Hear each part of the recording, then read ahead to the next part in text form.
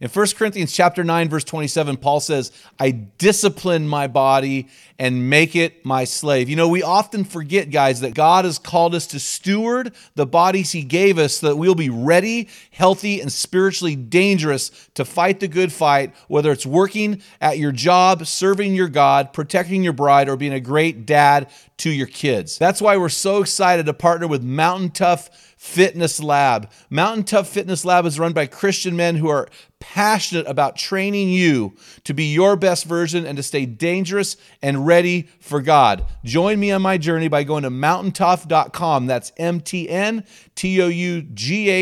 and getting your free 6-week trial when you type in the code ARENA30. You won't be disappointed. Stay dangerous. A lot of times we think we're listening to somebody else, what they're telling us, but in reality, I think you got to ask yourself, am I really listening to them? Am I just waiting to interrupt and give them my opinion? It's not the critic who counts, not the man who points out how the strong man stumbles or where the doer of deeds could have done them better. The credit belongs to the man who was actually in the arena, whose face is marked by dust and sweat and blood. From Men in the Arena, it's Equipping Men in 10. Our conviction is to call you into the arena of manhood, call you out of the faceless, nameless bleachers, and call you up to be the best version of you. Because when a man gets it, everyone wins. Enjoy today's episode. Men in the Arena Army, we salute you. Hey guys, thanks for listening to this episode of the Men in the Arena podcast. I'm Jim Ramos. This is a very unique Equipping Men in 10. As you know, guys, through the summer, we're interviewing our national team captains about blogs they're writing and sending out throughout the summer. They got to pick their topic as it pertains to a manhood. And so I'm really excited about today's guest. He does not know I'm going to say this about him, but in 2010, I spoke at his church at a men's retreat in Colorado. That's when God planted a seed in my heart about ministry to men. And it was a couple years later, we launched Men in the Arena, and I went back to their church to speak, and Joe was there, and along with several other guys gathered around me, laid hands on me. It was a really, really deep and meaningful moment in my life, which I really, really appreciate. And so Joe's been with me since before the beginning. So, you know, the Bible says in the beginning, you know, Joe's been there before the beginning of our ministry. So he's been a good friend and a great guy to just interact with. He's one of our national team captains. And so before I introduce his bio to you, I want to say, guys, again, thank you for making the Men in the Arena podcast Spotify's #1 podcast for Christian men. So Joe and his wife, Debbie, have been married for 26 years. They have 2 grown children and are now living outside of the stress bubble, but they're going back into that bubble and they're helping dudes in the stress bubble get in the arena, stay in the arena, and thrive in the arena. So Joe's a Colorado native. He's an avid outdoorsman, and he finds himself closest to God when the only roof overhead is the Aspen canopy or the Milky Way. Oh, that just sounds delicious right now.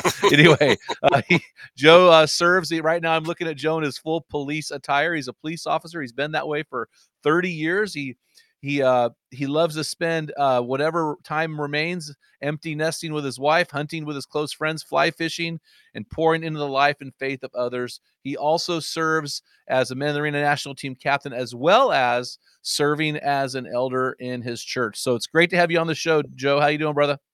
I'm doing very good, Jim. Gosh, all that stuff here, I scratch my head and think, man, it has been that long since we first got together. In fact, I think I've always been a bald guy, but I think you had a lot more hair when I first met you, but your stash is pretty epic. You know what? And it was not gray. I'll say that. It was a whole lot more brown. Yeah, exactly. So, hey, man, why don't you take a few more minutes and tell us a little bit more about yourself if there's anything I missed? You know, I think you hit the highlights of it, Jim. I'm in a unique position right now, and there's probably a lot of guys who are in the same way. It's just trying to get accustomed to being having your kids outside the home and Yeah. and developing that relationship with them as adults. It's fun, it's exciting, it's different. Find yourself a lot trying to stay in your own lane, but it's just an adventure. Yeah, it's really interesting for me because my kids are 24, 26, and 28, and I'm navigating through the fact that they get to choose the relationship now. And so how hmm does that look? how do I create an atmosphere for my sons that want to be with me? Just this morning, my middle son was texting me about how do you hunt bear in the morning, type of thing. So, we've got a date on the calendar to make about 100 pounds of goose and deer sausage and pepperoni sticks. So just finding ways to keep them engaged together has just it's actually an art form of its own in some ways. Yeah. Yeah, So it really is, and just to watch their faith become their own, gosh, what a privilege. yeah, yeah, and again, we have no control over it because they have to select it. They're out on their own. They're working through this thing, and it's a journey, man. We had John Eldridge on our show years ago, and he Hmm. said it's harder to raise adult children than when they're in the home because you just have to trust God with them. We really do, and know when to shut up. Yeah. Well, speaking of knowing when to shut up, that's really the title of your blog. I think your blog is titled "Shut Up and Listen." And so when I first saw that, I thought, did Shanna write this? No, I'm just kidding. One of the things that Shanna will constantly say to me is, "I know you heard me, but were you listening?" Hmm. And oftentimes my answer is no. And so this blog resonated with me. And so I'm calling this episode The Art of Hearing and Listening: How to Be a Better Friend When Your Buddy is Hurting. So I hope you don't mind my taking liberty with that topic, but why did you, of all the things you could have chosen relating to the topic of masculinity, why did you choose this one?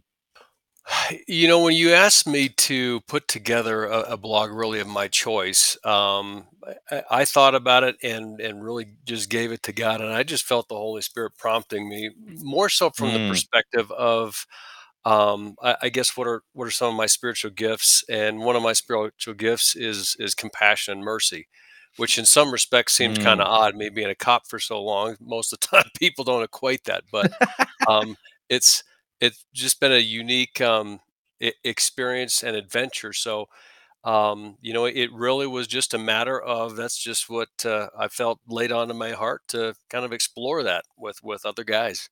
It's really fun to watch the guys write. Everybody has a different writing style, and some are more polished than others, but man, the writing quality that you guys are putting out is excellent. These guys, in fact, these guys might not ever want to read a blog I write ever again after reading what you guys have to say. It's just so good. And it's also better when you have a different voice in there and it's a different perspective. They hear my same style week after week. So I really appreciate and I want to say thank you for doing this, man. So Sure, I'm appreciate it. happy to. Well, hey, I'm going to jump into your blog, man. So you tell a cool story about your elk hunting experience, and I want you to dive into that here in a second.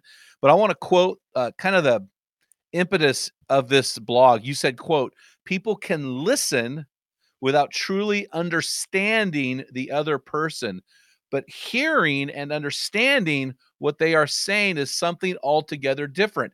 And that is so powerful for a man to understand in his marriage and also in the context of fathering, as well as the context of friendship. And you really lean heavily into the friendship, but listening and understanding, hearing and understanding. Can you unpack that, and then also in the context of your elk whispering experiences? Because I know you're an avid, very successful elk hunter. So how has elk hunting helped you to understand this art of understanding and hearing? Well, with regards to the elk hunting, and I can't take credit for all this. Actually, it was my son-in-law. He shined me on to a resource online, Chris Rowe, hunting resources. He does a lot of elk hunting, a lot of elk calling, and the more I listened to what this guy was saying on some of his blogs and his website, and then going out into the field and using it, it really was getting beyond just, hey, I'm going to go out and throw out a cow call, or throw out just a small little bull bugle early in the season. It was going beyond that, really understanding the context of what you're hearing out in the field and when you're hearing it, and why they might be making those different vocalizations. And I started using that last year to try and really do some targeted calling, and I was astounded at the difference of the responses I was getting to the elk, and but more importantly, I think I was understanding really what was going on better than I had been in the past. Um, but as I was putting this blog together, I just got to thinking about how that really applies to human communication. It's very much the same. We as I should say, not just as guys, but people in general, um, a lot of times we think we're listening to somebody else what they're telling us, but in reality, I think you got to ask yourself, am I really listening to them, or am I just waiting to interrupt them and give them my Yeah. opinion? And that more often is what we're doing, and myself included. So it really it's a discipline, and it's really in some respects an art form. But I think it goes back to, I mean, you look throughout Scripture. I don't think you can draw any time really where Christ is doing exactly what I'm saying, where people are waiting to interrupt. He's thinking about truly what the people are saying, and how to respond. Sometimes he's got to do it directly, but respond in a way I think that honors the other person. Well, and it's really interesting too, because when you read the Gospels, I've been reading a blended version of the Gospels consistently for years. And so it's all four Gospels put together. And it's interesting how he'll interact with a person and say or do something completely from left field. And you're listening to this, you're reading this going, why in the world did he do this? Like the guy at the pool of Bethsaida, right? He heals this guy who's been paralyzed for 38 years, and then he chases him down and finds him in the temple. And you're like, what happened there? Well, Hmm. Jesus was listening and understanding this guy's body language, his response to the Pharisees who questioned him, and he realizes this guy's not truly healed in the whole holistic sense. And so it's just really interesting to me. And so, speaking of this guy at Bethsaida, that guy had a lot of emotional issues. And you talk about something that I had actually never heard of before, and I thought it was very, very powerful when interacting with our wife, when interacting with our children, when interacting with a bro who's kind of broken. Can you unpack this concept of emotional buckets? Yeah, that was something that I was introduced to many years ago by very wise man who's now gone home to be with the Lord. It really just the concept that emotionally, the lives that we live, the world, our workplace, our friends, you name it, they are just throwing different all kinds of stuff at us that affects us emotionally. I don't care if you're someone who's very stoic, or maybe if you're someone who wears their emotions on their sleeve. The fact is, what happens in life, the crap that gets thrown at us, it has an emotional impact. And unless people can um, really take a look at at those emotional impacts, or maybe just the emotion itself, unless you can really look at that, especially with a neutral party, they tend to just fill up our emotional bucket. And over time, unless you really have a chance to just dump it all out on the floor, just take your spouse, for example, or a girlfriend, whatever the case might be. If you don't talk about those things that are bugging with you, they kind of fester, and you Yeah. end up exploding. And just the idea of being able to every now and again dump your bucket out with another guy and just go, look at all this garbage. It's a healthy offloading of those emotions. Yeah, I agree 100%, man. It's really interesting because when we formed Men in the Arena, gosh, 10 years ago or 10 years ago now, we created a position on our board. So it is a board position called friend, and it's based out of First Kings 4:5, when the wisest man of all time, Solomon, chose his cabinet. And it says, and Azariah the son of Nathan was over the deputies, and Zabud the son of Nathan, a priest, was the king's friend. And I can just imagine, this is another word would be a lightning ride. It's a guy that you can dump on. It's a guy that you can, strike like lightning and just say, hey, I need to unload this. And for me, I'm still in ministry over 30 years later, where a lot of have quit.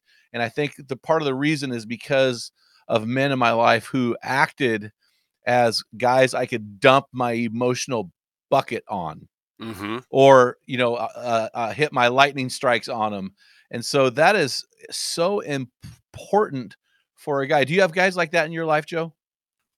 I have a few, just a handful, and I think one of the challenges, at least for me personally, it is again having a gift of compassion and mercy.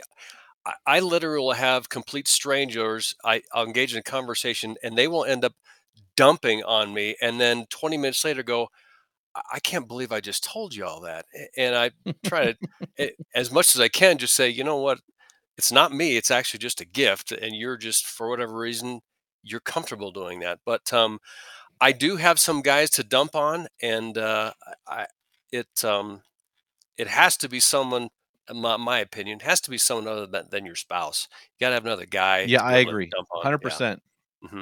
Yeah, because you've got sometimes you're dumping on your marriage. I mean, your marriage, you don't want to frame your wife negatively, but in marriage, sometimes there's a struggle and you need somebody to talk to. But Yeah. you said something really important. Just a handful of guys. One, maybe two guys. Hmm. And we talk a lot about the 2 in the morning friend. And those Yes. guys are important. I've got a couple guys like that, but let's be real. How often do we actually need that guy? But I'll tell you what we need. We need that bucket, that emotional bucket friend, that lightning rod all day long. Hmm. Agreed.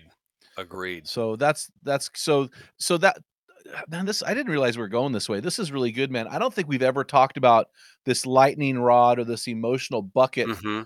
kind of friend in our lives who will hear us, and then as they know us, they can hear what we're saying, but then in their hearing, based on their history with us, they have an understanding of how to actually respond to us when we're Oh dumping, yeah. Oh yeah. Isn't that the truth? which isn't You know, always what we wanted.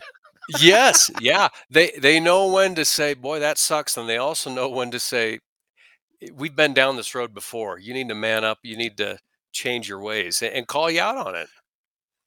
Well, I think that's important. I think this emotional bucket dumper or this lightning rod guy isn't a guy who passively sits by and does nothing. He's a guy No. who, while he's listening to us, is going, does my buddy who's hurting right now, who's whining or crying and is dumping on me, does he need me to call him up, call him in, or call him out?" Yeah. Yes. Boy, that's a great way to put it. You're right. Oh man. Well, so you shared on your blog some stuff about SWAT, which I thought was really good. And you talked about this I don't know what the actual term is, but the SWAT negotiator. Can Hmm. you talk us through the SWAT negotiator's job and what he does systematically to kind of talk people off the ledge, so to speak? And how does that relate to our topic today of being a person that our buddies can come to when they're hurting? Sure. Well, y- you think SWAT, and the first thing everyone's mind goes to is, they're the guys who, they look good, they sound good, they're acting good in all their tactical gear. Um, they're the sexy part of the SWAT team, and they certainly are necessary sometimes. However, if at least from a larger perspective, the SWAT team, part of the SWAT team, are the negotiators. They're not something separate. They're actually probably the bread and butter, the most important part of the SWAT team, because if they do their job right, then we're not going to need to have a tactical intervention for most situations. But the reason how this relates to just this whole topic of emotional buckets is there's a specific defined process that negotiators go through to get whoever they're negotiating with to really behave a little bit more appropriately so that they can resolve the whatever the issue is non-violently, ideally. And really they just start with talking with somebody and relating and trying to connect with somebody, um, just trying to connect with that person in a manner that they where it's empathetic, and they're helping that person to bring their emotions down, because as soon as you start bringing emotions down, Mhm. that's when people's rational thinking starts to go back up. um, and Oh. s- and so much of it is just connecting with a person as a human being, not judging them, but really help walking them down this pathway, or really up a stairway, to where they are gaining trust in the negotiator, and the negotiator ultimately, it hopefully is able to help that person choose to change their behavior for all the right reasons. And so so you said to bring them down, to bring their emotions down, and then you switched it to bring them up a stairway. So is this what you're talking about by behavioral change stairways? And what does that look like? Yeah, yeah, that's exactly what that means. Is there's certain steps that you have to take with people who are in some sort of emotional mental crisis, and if you push it too fast or too far, it's going to blow up in your face. And one of the first things that negotiators do with people is to just simply try and connect with them as a human being in a non-judgmental way, and get that person talking about what's going on. And the more people talk and the more the negotiator can connect with them, they can start bringing their emotions down and help, just start helping that person to see their circumstance from a completely different lens. They're only seeing it through their lens. And once you start getting their emotions to come down, they start rationalizing things a little bit better. That's the point where you can start to make progress to, really just, I'm not going to say befriend that person, but make help them see that you are more of an advocate for them than an adversary, if that makes sense. Mm. Well, I know this, Joe. I remember one time I got lost in the Yolo wilderness hunting deer, and I started to panic. It was right at dark. My batteries in my headlamp had went out. So I sat down. I do the stop acrostic: sit, sit, take time, observe, pray. Hmm. And I sat because what I need to do is I need to calm myself, because when my emotions climb, I start to lose rational thought. So Yeah. once I did that, I realized, one, I've got a radio in my pack, and I've got spare batteries also. And so the situation worked itself out within about 2 minutes. But you lined out about, and then after the complete harassment when I got back to camp from my buddies who had to come rescue me. But anyway, in this behavioral change stairway, I noted 3 things that you said. So I'm trying to bring this down to real life. So let's say you've got a problem. Well, no, I don't have compassion. You do. So let's say I have a problem and I come to you, the mercy guy, the compassion guy, and I say, hey, man, so it sounds like you've got 3 things that you work through in the context of a friendship. The first one is, you sounded like it is connecting and getting them to share. The second step in this behavioral change stairway is, as I'm sharing and as you're listening, my emotions begin to settle. And the third step, once that has happened, is to begin to initiate rational thought and logistical problem solving. Am I missing a step in there? No, you're hitting it from a larger perspective, and it really depends on the person and their Mm, circumstances. I've seen it where people will, within a few minutes, decide, you know what, this negotiator, they're right. I think I'm just going to put down or stop what I'm doing and come out. Or it might take mhm. quite some time. Of course, there's other factors that go into it. If they're on some sort of chemical or alcohol or a Yeah. combination of those, it makes it more difficult. But just the fact that, it, well, let me say this: I think we all know when someone is actually listening to us, or if they're just pretending to be listening. And the Mhm. more, what at least I've found, one of the most effective tools that we can use to really help people understand that we're truly listening, and it also forces us to listen, is what we call minimal encouragers. If someone else is telling me something, nodding your head, wow, tell me more. Those little things that Mhm. keep the conversation moving, so you're not taking it over. It really does communicate that you care about them and that you're interested in what they have to say. But I think more importantly, you're not judging them or trying to fix their problem right there. You're just letting them dump their emotional bucket and let them, figuratively say, look at all this crap. And you're not going to judge them for it. You're going to go, yeah, that is a bucket of crap. Yeah, and I think in the context of a marriage, that is easier to do than with a friendship, because I know with my wife in particular, if I just sit down with her and take the time to be with her and say, "Hey, honey, how are you doing?" That's just her permission to dump the bucket, right? And she'll share those things with a bro. It may take a little bit more coaxing to get it out of him, but I think you're right. I think that active listening, having them share, and that you're engaged and not texting your buddy, while he's talking, putting the phone down. Those are all really good things. So no, that's really good, man. I'm really excited to get this blog out, Joe. I think the guys are going to love this thing. And by the way, I just ordered some new reeds for my elk calling today. So because those things only last so long, and so I'm really excited about that. Well, hey, you're running a group with the guys I've already met. Fred Workman, who's a hospital.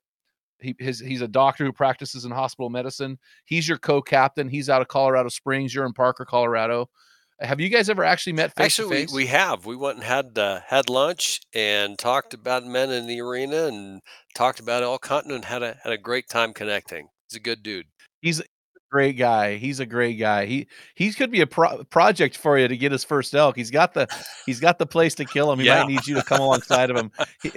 His whole thing was getting wise advice from sage guys, and you could be his elk hunting sage. Hey, so tell me about your group. So when does that group meet? Yeah, our group meets on Tuesday evenings, 7:30 p.m. Mountain Standard Time. Right now we have, I guess on paper, we've got about 8 guys. We have 5 or 6 who are regularly meeting with us. And by regularly, I'll say that I'll really qualify that last night we just finished our 3rd meeting. So we're just starting into the Integrity Series, into the Trailhead Series, and we've got all kinds of room for anyone who wants to jump in with us. And then Fred made this is going to air in July. This episode, Fred made it sound like you guys are going to continue meeting through summer. Yeah. Is that true? Yeah, we plan on meeting through the summer. It's been neat for me because we've got a real wide range of guys who are in there. We've got guys from 20 years old up to, Fred in his, I guess the late 50s, early 60s. Man, that's really, it's a great program, great group, and really excited about what you're doing. And I really want to say thank you for doing that. You guys are a huge blessing to our organization. And so, Joe, how can these guys sign up for your team?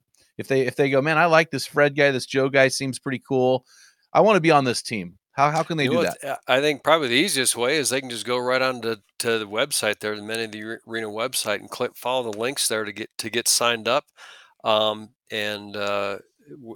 We're happy to have whoever wants to jump on. We got all kinds of room, but I think the most direct route is just to go on the website.